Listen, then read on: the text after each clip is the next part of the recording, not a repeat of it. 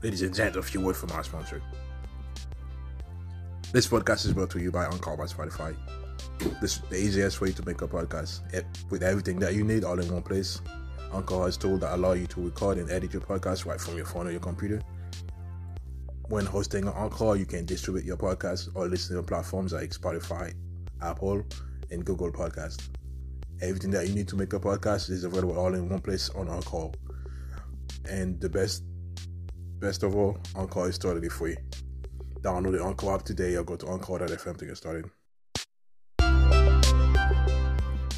A Taliban spokesman made clear what kind of role women would play under the new regime, and it doesn't bode well for those hoping for an inclusive government. In an interview on Afghanistan's Tolo News on Thursday, Saeed Zikrullah Hashimi said women are incapable of performing government duties.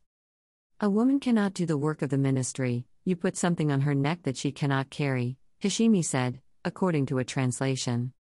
He dismissed the women who took to the streets to protest against the new government, arguing it does not indicate how most women in the country feel. The 4 women protesting in the streets do not represent the women of Afghanistan, he said. The women of Afghanistan are those who give birth to the people of Afghanistan and educate them on Islamic ethics. The Taliban retook control of Afghanistan last month as U.S. forces departed. There were multiple women in political positions when the U.S.-backed government fell. Members of President Joe Biden's administration hoped for a more inclusive Taliban that did not implement the same harsh methods they did when previously in control of the country, especially against women and girls.